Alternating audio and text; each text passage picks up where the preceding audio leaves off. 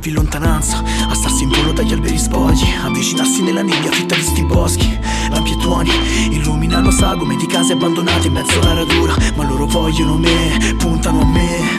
Fa quasi paura, gracchiano forti, scendono in picchiata verso la cripta del mio cuore e spalancano le porte. Il paesaggio in malanda desolata, increstata da piogge acide che bruciano pagine di vecchi manoscritti. Nella valle delle lacrime scorrono rapide serpi e tarantole, bevo veleno dal calice degli sconfitti. Chiuso a crisalide per rinascere, evadere da camere che hanno le sembianze di labirinti. Non è immaginazione, agitazione, bungee jumping nel vuoto interiore. No, non chiedermi come va, sparo proiettili alle ombre, ma il sole quando ritornerà e intorno a me ci sono solo corvi, neri come i tuoi capelli e i tuoi occhi, come l'inchiostro della penna sui fogli. Il cielo era inquieto, qua pioverà nero e intorno a me vedo solo corvi. Il soffio di vento spegne le candele, sulle nostre fotografie polvere ragnatele. Siamo petali macchiati di sangue, ho stretto le spine pur di cogliere ste rose nere.